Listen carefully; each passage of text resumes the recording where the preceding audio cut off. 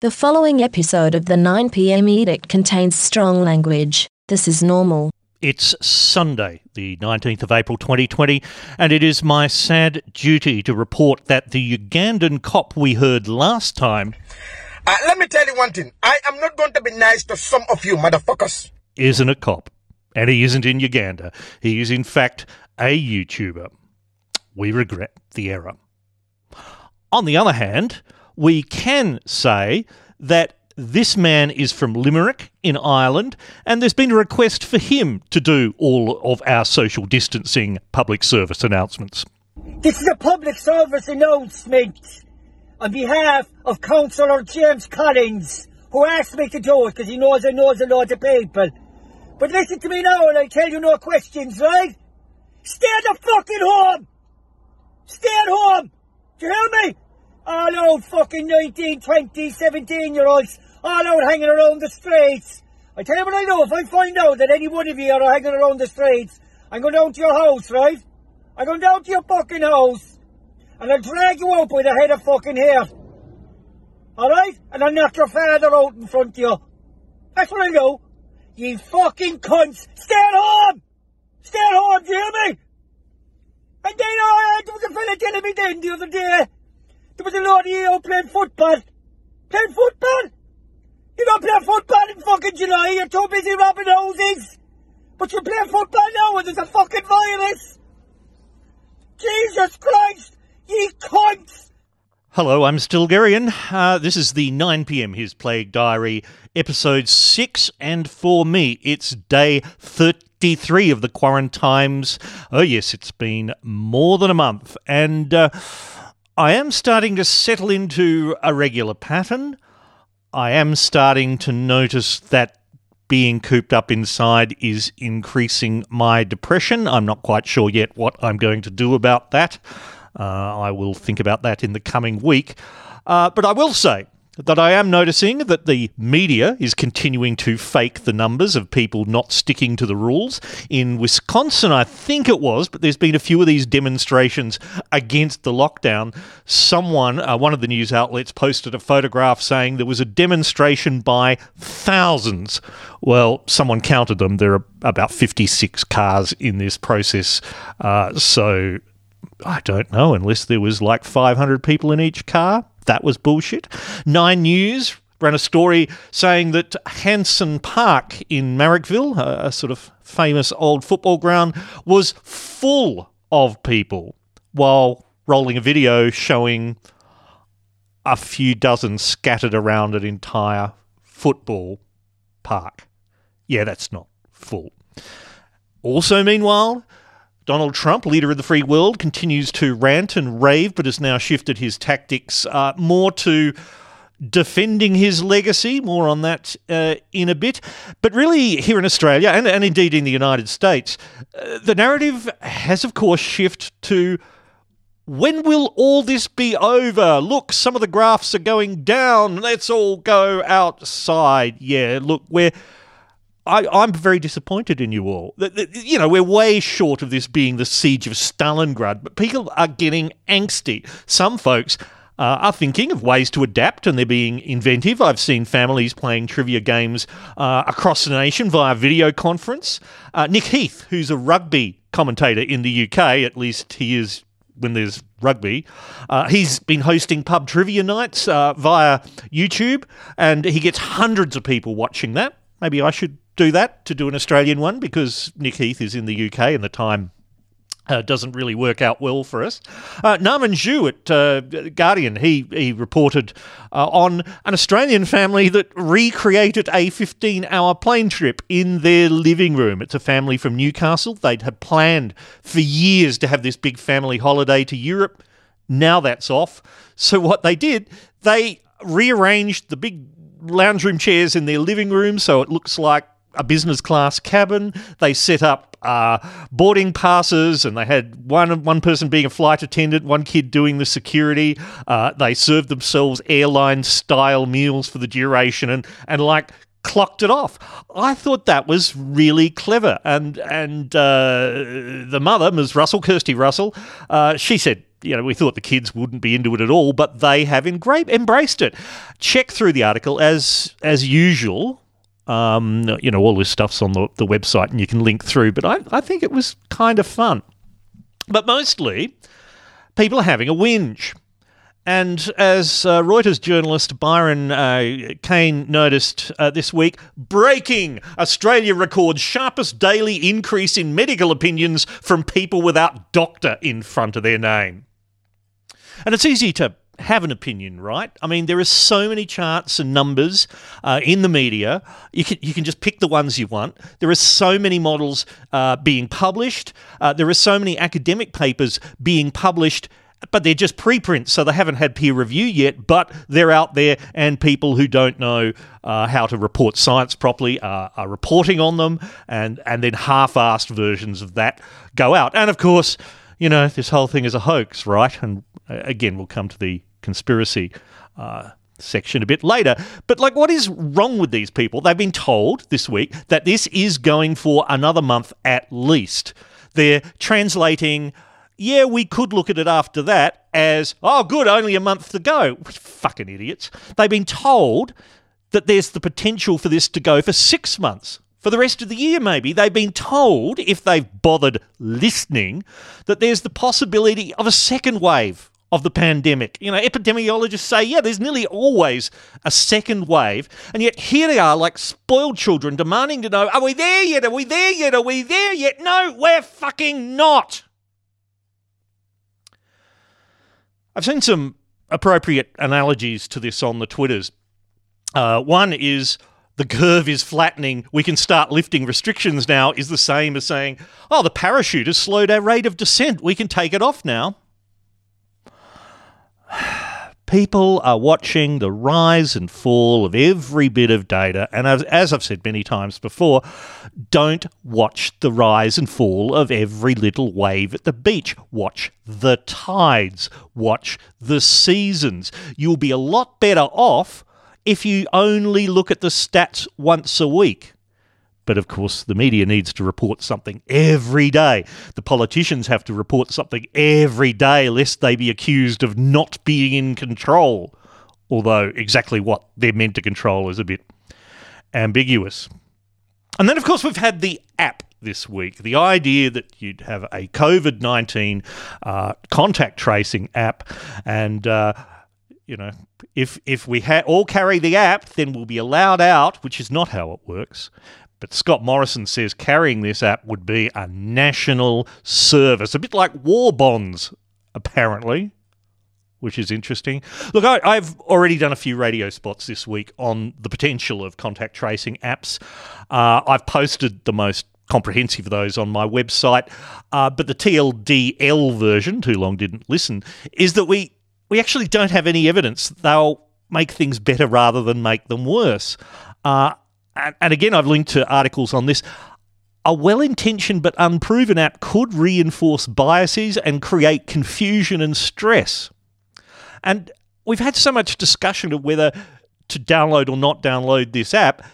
It hasn't been released yet. The back end hasn't been built. There's no way to tell how good or bad it is.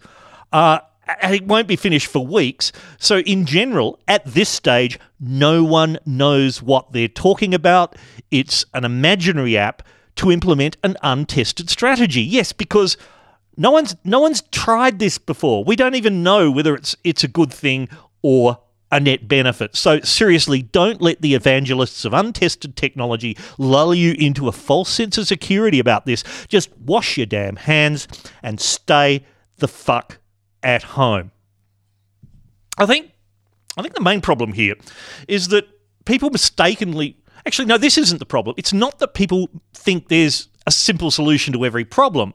They think that the right simple solution is the thing that they just thought of, rather than what experts have been researching and experimenting with for decades. That's why we have economists trying to tell us when is the appropriate time to lift the lockdown. Quite frankly, what does an economist know about that?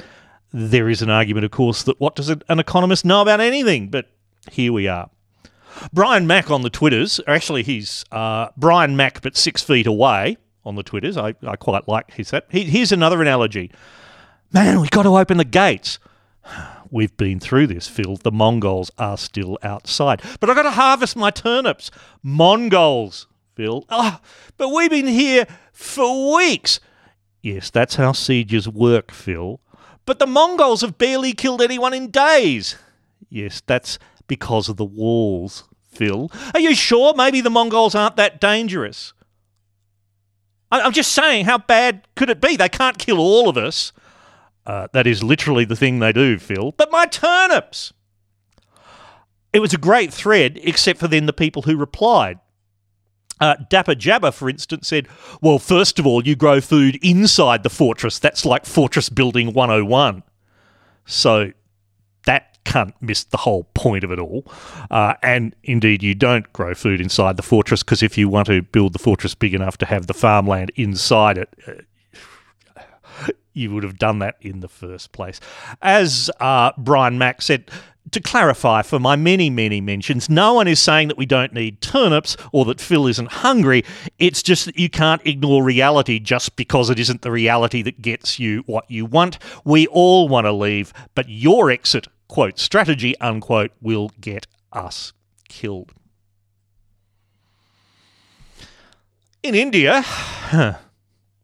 This is cheery stuff. The BJP, the ruling party, and India's mainstream media have used the virus as an excuse to vilify Muslims.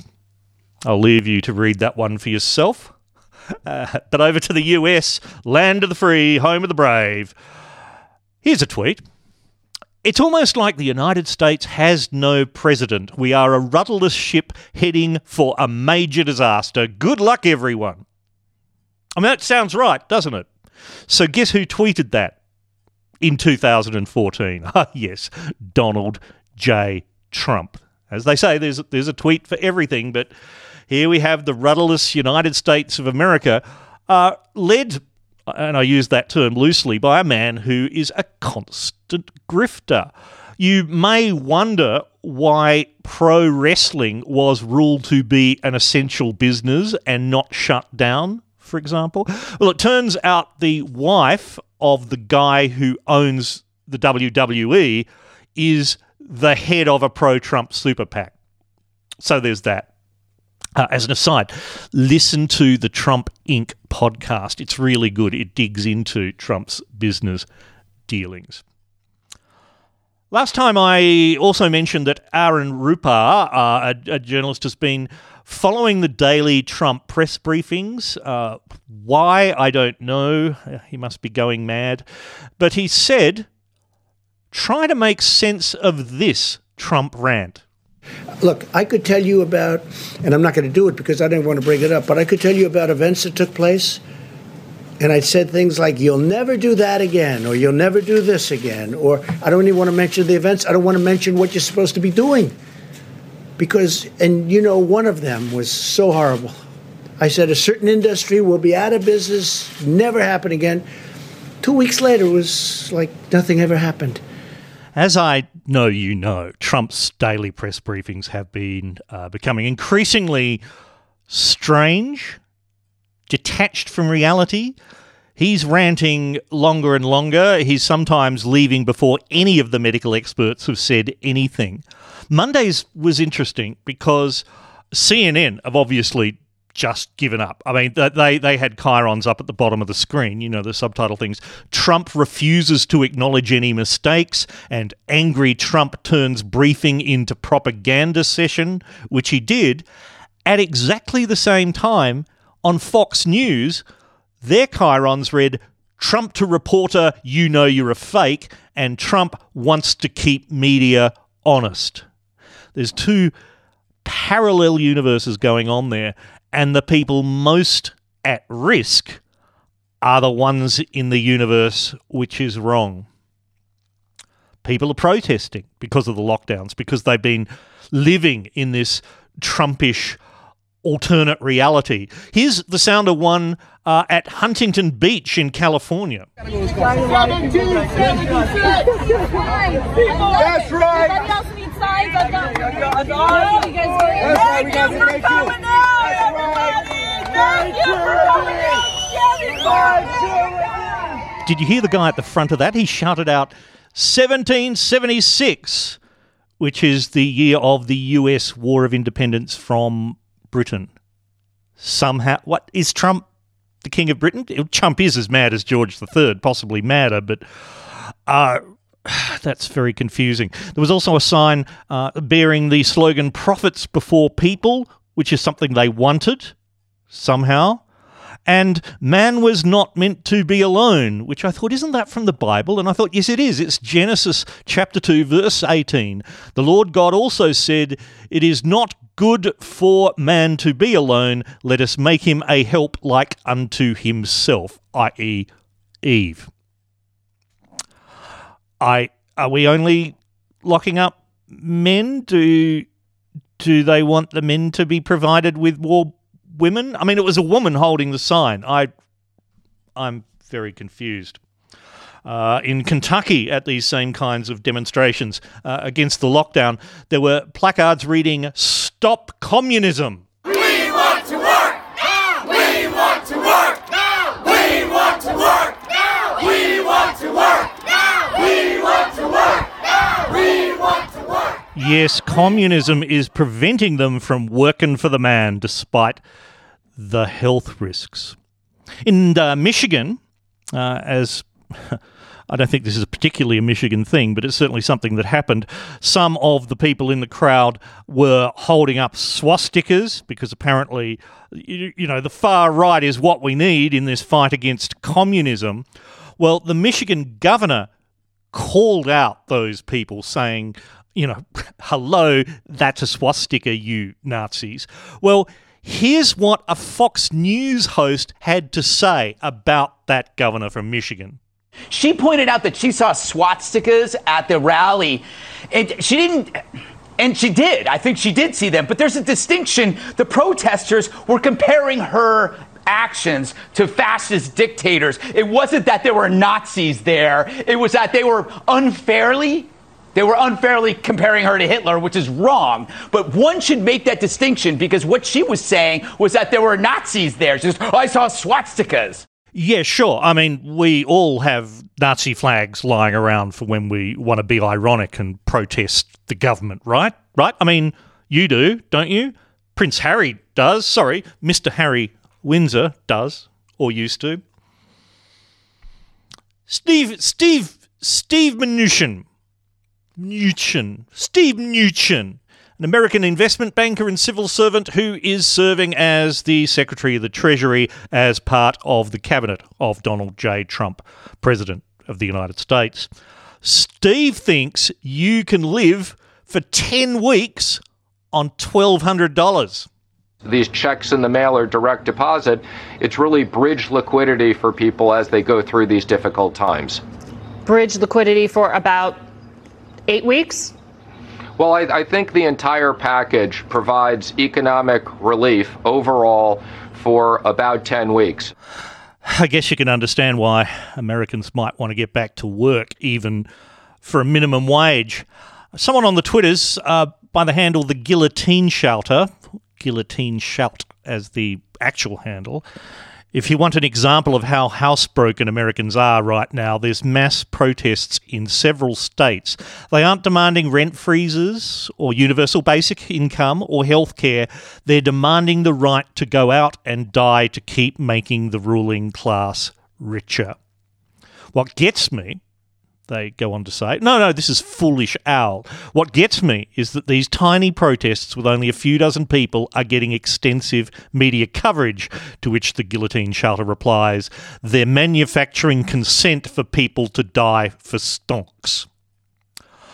Well, there we have, two anonymous politically oriented accounts talking bullshit at each other, but yeah, why don't Americans demand health care? Why don't they demand something else? The idea of freedom, some weird idea of freedom is in their brains. And speaking of that, Trump has been tweeting out about Democrat-led states to liberate them. Yes, he's stirring this up. I never thought the United States would fall apart in front of me quite so quickly.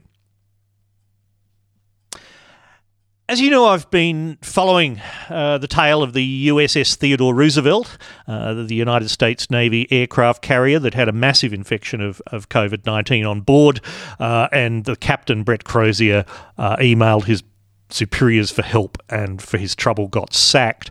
Well, according to a Reuters report, link on the website, the Navy has tested the entire 4,800-member crew of the aircraft carrier, or is testing. At the time this story was written, they were about 94% of the way there. 600 sailors tested positive so far, and 60% of them have not shown any symptoms. That is a variable to throw into your epidemiological models and have a bit of a think about. I've also seen, by the way, this week an amazing article from the San Francisco Chronicle, which was the news outlet that first broke this story. They've been interviewing the sailors on the Roosevelt. I won't read it. It's worth the journey. Check the website for the link. Of course, Donald Trump is setting up to blame the World Health Organization for not acting fast enough, even though he was praising the WHO only 2 months ago and trying to downplay the virus, calling it a hoax. Here's what Kellyanne Conway said on, well, guess where.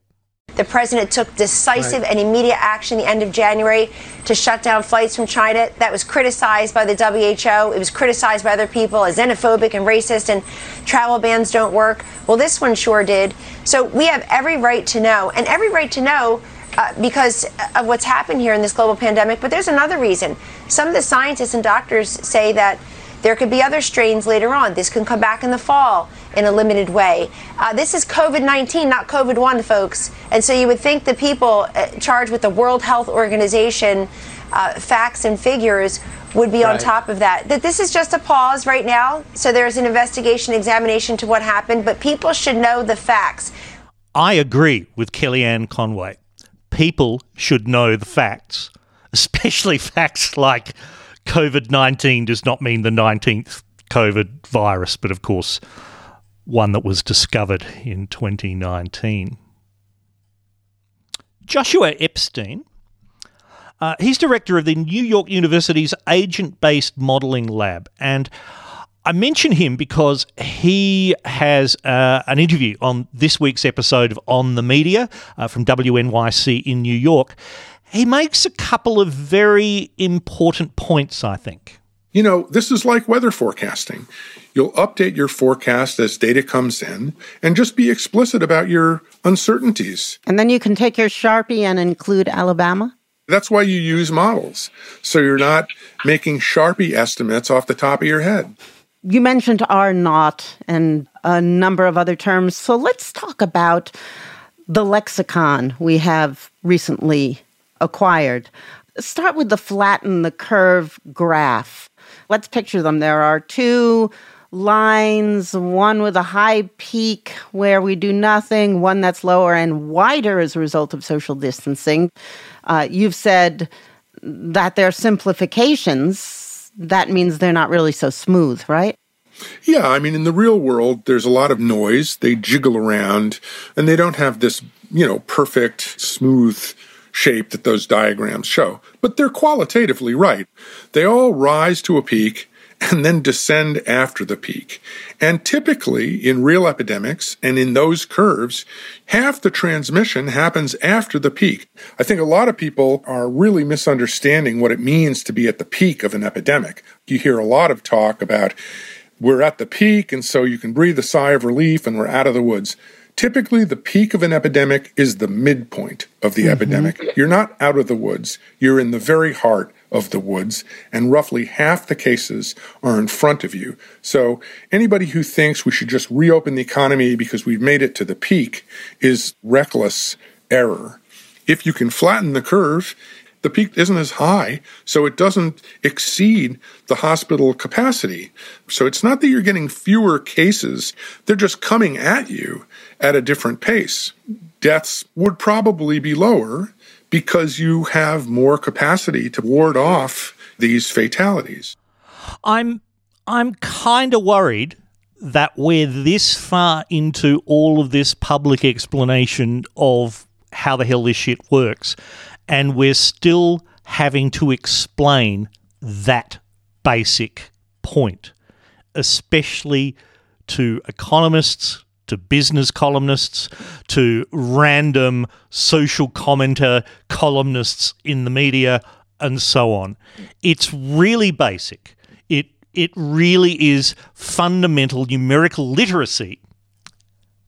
Numeracy, I believe it's called. And yet they don't get it. As an aside, in these His Plague Diary episodes, I have dropped the kind of dramatic theme music, the pseudo news music and format of the podcast, and yet I've kind of gotten into doing news grabs and so on. I'm thinking aloud, should I go back to that kind of format? Should I maybe sort of evolve this into something else? Should I, in fact, perhaps not do the goddamn pandemic every week because, in the first of these episodes, I told you not to go down this rabbit hole all the time. And here I am going down the rabbit hole and hoping you'll come down the rabbit hole with me. Have a think about that. Let me know. Well, back in Australia, Anzac Day is coming up on Saturday. The commemoration of our military and the sacrifices they've made in World War I in particular, but in wars before and since. There is a thing that is happening. Justin Wilbur, who's the son of an American Vietnam War vet, and Bill Sowry and Terry James, who are both decorated Australian Army war veterans, doesn't say which war, they are behind a new app that will help the country commemorate Anzac Day 2020, even though we're in lockdown. This clip is from Triple M Darling Downs. It's back on 20th of March. Have everybody step outside just before dawn on Anzac Day, onto their front veranda or driveway, their lawn, and to pay tribute to the Anzacs and other servicemen and women by observing a minute of silence while the last post plays and reveille, and also either lighting a candle or, as I can announce right now, using an app that we're having developed which will have a simulated candle and will play those two songs for you. Wow, that is fantastic, because I believe that you got attention worldwide with this, and this is actually an app developer from another country that's put their hand up and said, we think this is important and we'll do this. That is correct. The developer is in Spain, of all places, who are also in lockdown, similarly to Italy. So he normally works from home. He said he's in lockdown, so that's not all that different. So he's still at home, but he and his team will be developing that for us as quickly as possible, so that we can run some testing and get it out into the world as quickly as we can. And I think this is what Australia's soldiers, sailors and Air Force personnel live and die for, is to have people in their tracky dacks standing at the end of the driveway as the sun rises, listening to the last post play on their mobile phones with the speaker turned up. A simulated flame. It's going to be terrible. Even more terrible is the fact that Tasmanian Independent Senator Jackie Lambie has decided to leap on this at a website called The Poppy Pledge at poppypledge.com.au. She is encouraging people to make the pledge and get everyone out there at the end of their driveways. And here's the pledge. This pledge is my promise. I will not forget them. I will stand at my driveway at dawn this Anzac Day in silence to honour those who've made the ultimate sacrifice. We may not be together, but we are united, and in the morning we will remember them. Now, the website goes on to answer an important question. If I don't have a driveway, can I still participate? Absolutely, writes Senator Lambie's team. Plenty of people without a driveway are still pledging to participate. They're using balconies, they're going to the roof of their complexes, and some are going right to the street itself. There's plenty of ways to take part. I've hinted as we've gone along, and I've whinged a lot about columnists who know not of what they write, trying to tell us that the next step is either to lift the restrictions so the economy can continue, although quite frankly the economy is an abstract concept that will continue no matter what happens. And I will say the economy isn't a measure of the nation's health, it's just a measure of the speed at which money is going around the money tubes. If you spend $100 digging a hole and another $100 filling it in, that's $200 of action in the economy. Net result, nothing. People running funeral homes, people running hearses, people using their shovel to dig a hole and then bury the dead. This is all the economy. Bear that in mind when you see former Government Minister Prue Goward writing in the Sydney Morning Herald, and I'm not linking to this because fuck her.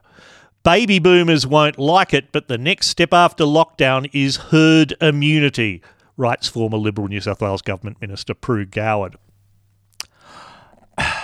Here's a rule of thumb. Anyone talking about herd immunity doesn't know what the fuck they're talking about. It's not a thing. The only way you have herd immunity is if there is an immunity, either by a vaccine or by the fact that it's demonstrated that if you get the disease, you build up an individual immunity and therefore it can't spread through the community. There's lots of reliable stuff around the place about this. Basically, when anyone suggests this, what they're suggesting is you lot all go outside, get the disease, a bunch of you will die, but that's okay. Now, Ben Cubby is one of the editors at the Sydney Morning Herald, and he was taken to task by Jack Butler on Twitter by saying, look, you're not required to publish these dangerous takes. When Prue and friends file, you're free to slide them straight into the shredder. Ben Cubby says, what's the issue? I think it's a pretty good one. You see, well written from a name counts more than badly written and or by someone who isn't famous. That's the thing. That is something that we need to get rid of in the after times. Speaking of experts with names, Dr. Norman Swan at the ABC, the Australian Broadcasting Corporation, he's really become the ABC's face of this. Now, he is a physician, hasn't practiced in years, but he is qualified to do this. He's been a journalist about health, running the Health Report for ABC Radio for a very long time. The CoronaCast podcast that ABC News does, CoronaCast, it's massively popular because it does actually explain things in an easy way. I disagree with Dr. Norman Swan on a number of things, including the app, because he doesn't think about long-term issues. It's just the health thing. It'll be useful for health. Yeah, there are other considerations in society. He was the same about my health record as well. Yeah, this can be used. Yes, it can also be misused, Dr. Swan. Anyway, that's the subject of an entire other thing. But on Friday's CoronaCast, today's Sunday, isn't it? Okay, so 2 days ago. Friday's CoronaCast, Dr. Norman Swan investigated a question that I think goes to the heart of what it means to be an Australian. If the virus can turn up in faeces, does that mean that farts could be a transmission route? You get really intelligent, pointed questions on CoronaCast, and this is no doubt one of them. Well, luckily, we wear a mask which covers our farts all the time. So I think That that, even if it were to, so I think that what we should do in terms of social distancing and being safe is that a policy on the part of the entire Australian population should be that you don't fart close to other people and that you don't fart with your bottom bare. Oh dear. I say these podcasts have been a bit different from usual. They're not really. They're just as classy. And now to conspiracy theories, which, yes, I do love this. But it's started to become a bit more relevant. Okay, some of the crazy stuff out of the way. This is from the Byron Shire Echo up at Byron Bay, where there's a lot of woo people. Oh, God, writes Vivian Stott of Mullumbimby, drought, fire, flood, plague, martial law. Are you ready to repent yet, or would you prefer more suffering? Have a second helping, there's plenty. Much or most pestilent begins in inland China, where the inhabitants eat swine flesh and other assorted carnivores, also crustaceans and various other insects. Crustaceans aren't insects, but let's gloss over that. Regrettably, many other Australians follow suit. The God of the reviled and ignored Christian Bible is still in control. We, sadly, richly deserve being punished by the microwave-enhanced COVID 5G plandemic for disobeying the divine list, also including lending at interest, heathen temples, tattoos, escort girls, etc. Accept Jesus as if your life depended on it. Pastor Greg Locke is of a similar viewpoint. Pastor Greg Locke describes himself as outspoken pastor that is unashamed of the gospel of Jesus and refuses to bow to the politically correct idol of our culture. Pastor Greg Locke is from Mount Juliet in Tennessee. Hey guys, Pastor Greg Locke here. If you're still keeping score and actually paying attention, you'll notice that the left says some very stupid things, such as billionaires are evil and totally unnecessary. And then the biggest billionaire of them all, Bill Gates, steps up and the World Health Organization and the left bow down at his feet because he has a supposed coronavirus vaccine. First of all, if you believe that nonsense, you ought to sue your brain for non-support. Secondarily, I don't care how much money the man has. I'll tell him and his money the same thing the Apostle Peter told Simon in the book of Acts. You and your money are going to perish without Jesus Christ. Thirdly, they will be sipping Frosties in the lake of fire before the government ever gets their greasy, grimy hands on me and my family and forces us to take a stupid implant or a vaccination that we don't believe in. I have a First Amendment right that allows me to reject it and say no. I have a Second Amendment right that protects my first one, and I have a God-given right to tell you you have gone buck wild, the government is out of control, and Christians, you need to wake up. Wow. Sadly, I think I'm going to be the one of the ones sipping Slurpees in the lake of fire. That is preaching. That is Southern preaching. I mean, deranged, but Southern preaching. One of the longest running theories, conspiracy theories, bullshit conspiracy theories, is that SARS-CoV, the virus that causes COVID-19, was created in a Chinese virus lab in Wuhan. And of course, all this chemtrail 5G stuff is because Wuhan was also the site of one of China's first major 5G rollouts. Yeah, nah. But there is increasing suspicion that China is hiding something. And I say suspicion because the evidence is only just starting to emerge and making sense. But, of course, that hasn't stopped Australia's Potato for Home Affairs, Peter Dutton, having a go on Friday, I think this was. Are you directly saying to China this morning, be transparent, tell us what happened, give us some details on what happened so that the world can know? I think people who have a relative who's died, I mean, we've got over 60 Australians who have died. Well, people say that's a low number. Every one of those cases involves a tragedy of somebody very close to you being lost. Hundreds of people obviously very gravely ill as a result in our country. Look at the loss overseas.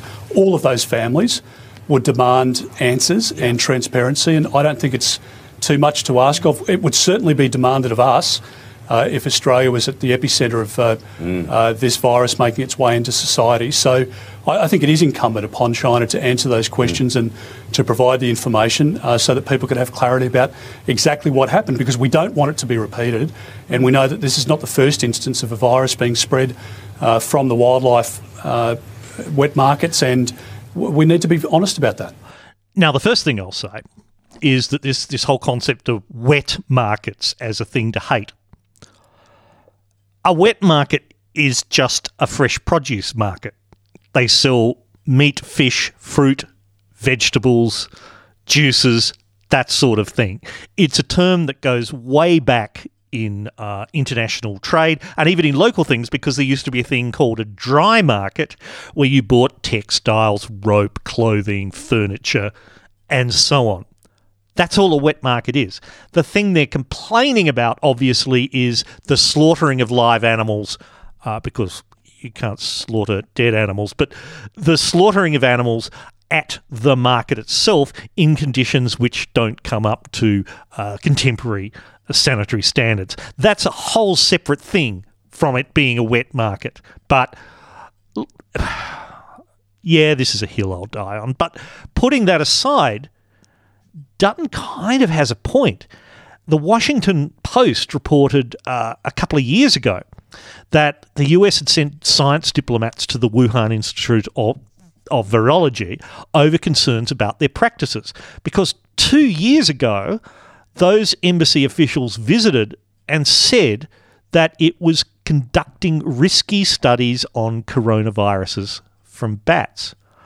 It is possible that maybe, something got out. Not that it was deliberately manufactured, but just shoddy safety practices. Have a listen to this report, and this one's from this week from Reuters. China's foreign ministry on Thursday addressed accusations the coronavirus originated in a lab in Wuhan where the disease first emerged, saying the World Health Organization has found no evidence that the virus, which has infected more than 2 million people globally, was made in a lab. China's position on the origin and means of transmission of the novel coronavirus is clear. We always believed this is a scientific issue which should be studied by scientists and medical experts. I would like to remind you, the head of WHO has repeatedly said there's no evidence that the coronavirus was made in a lab. Many well-known medical experts in the world also believe that claims of the so-called laboratory leaks have no scientific basis. On Wednesday, Secretary of State Mike Pompeo said Beijing, quote, needs to come clean on what they know. And at his daily news conference at the White House, President Donald Trump said the U.S. is looking into whether the virus came from a Chinese lab, but did not want to go into detail about it. Multiple sources are telling Fox News today that the United States government now has high confidence that while the coronavirus is a naturally occurring virus, it emanated from a virology lab in Wuhan, that because of lax safety protocols, an intern was infected, who later infected her boyfriend, and then went to the wet market in Wuhan, where it began to spread. Does that correspond with what you have heard from officials? Well, I don't want to say that, John, but I will tell you more and more we're hearing the story, and we'll see. When you say multiple sources, now there's a case where you can use the word sources, but we are doing a very thorough examination of this horrible situation that happened. Go ahead, please. The question of whether the virus came from a Chinese lab has been the subject of theories on the internet and has further strained ties between the United States and China,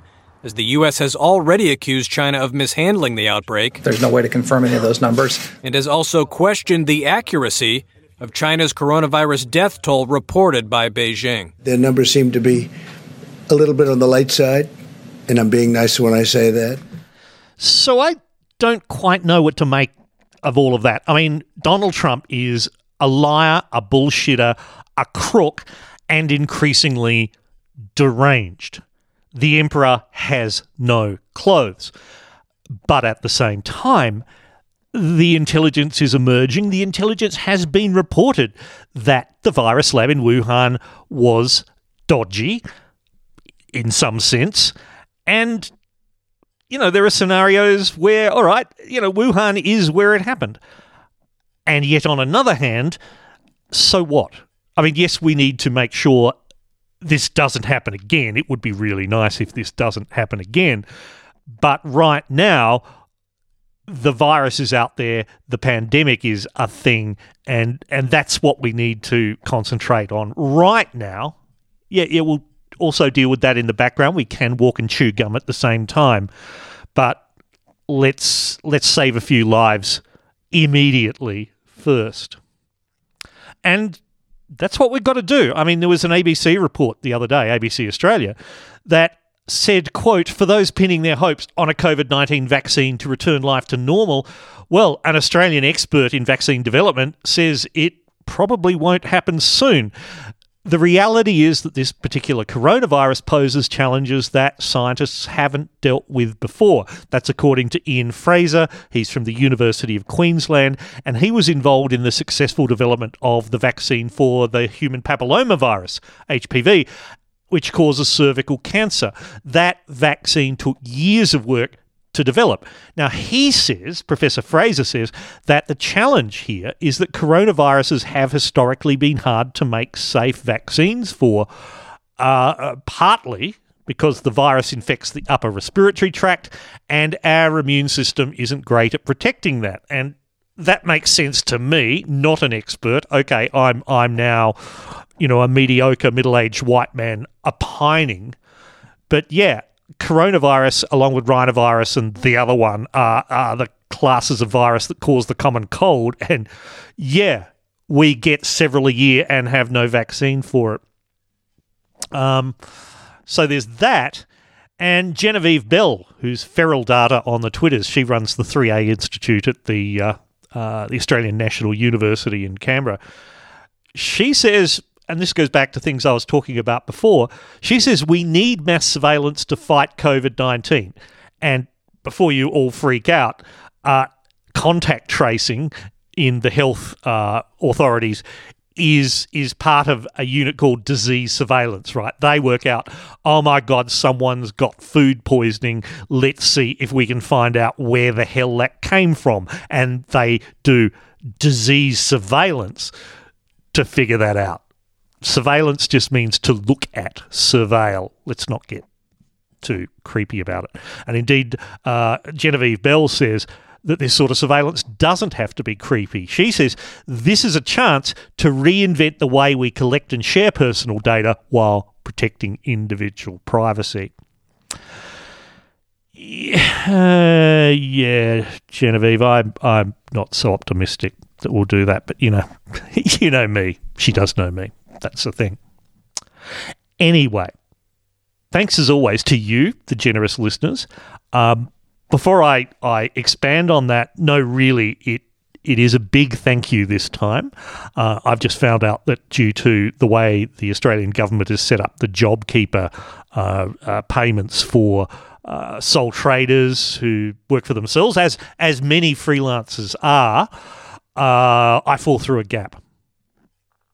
Maybe that'll change, but I don't think so. So I think I'm going to have to battle through. And I really want to thank you for doing the things you've done to support this podcast. This episode, for example, it's thanks to Brett Rann, again, Craig Harvey, Jody Miners, who says that the money she sent is for the goat or the alcohol or whatever. I won't tell you what I've chosen. John Eves, John O'Ferguson, Cucina Zetti, have I got it right this time? Simon Harris, who says that the money is given in honour of meritorious service for the use of the word cunt and related purposes. Shilpa Rajkumar, thank you very much. That's a new name to me, so really, thank you so much. And Tim Holland again, who says his contribution is for rum, sodomy and the lash. Well, of course, I'm in isolation by myself, so there's certainly no sodomy happening, and the lashes kind of going to be a while too, so rum it is. If you'd like to join these lovely people, and look, I'd like you to, but I also know that in these quarantines, most of you have quite a lot on your plate at the moment. There's so many people out of work now, so obviously I don't expect you to take care of me more than you take care of your own. I mean, really, folks, take care of yourselves. But if you are in a position to throw a tip my way, please go to stilgherrian.com/tip. That's stilgherrian.com/tip. Please do so. And also, please tell your friends about this podcast. They may enjoy it. Tell them it's on Apple Podcasts and Google Podcasts now and all of the others. I've finally got around to doing that. And, rate and review and give me 5 stars and all of that shit, because if you create a little bit of a trending spike, all of that. This isn't going to beat Coronacast at the ABC. That's the most listened to podcast in Australia right now. But before I go, I try to throw you a glimmer of hope in these troubled times.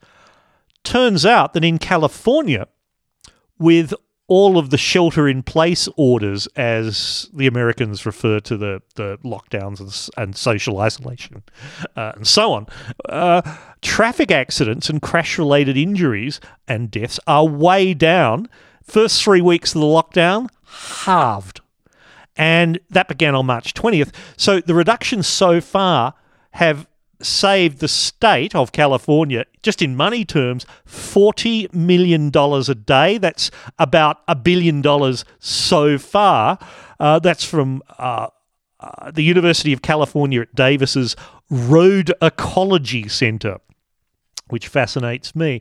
So, yes, the lockdown will cause fewer problems in some other areas. As I said the other day, though, it has caused a huge spike in domestic violence and so on, which we shouldn't forget. And finally, from someone, this isn't Twitter, I don't know what it is. Is it Instagram? I've just got a screenshot in front of me, so I'm not sure. From The Fat Jewish, here's a question for you. If you could end COVID-19 by sacrificing a part of the United States, which state would you choose and why Florida?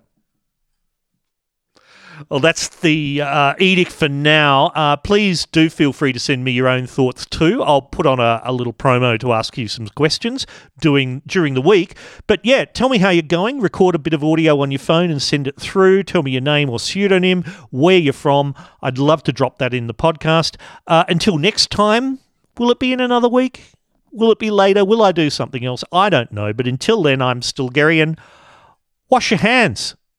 Wash your fucking hands. The 9 PM edict is a Skank Media production. Sorry.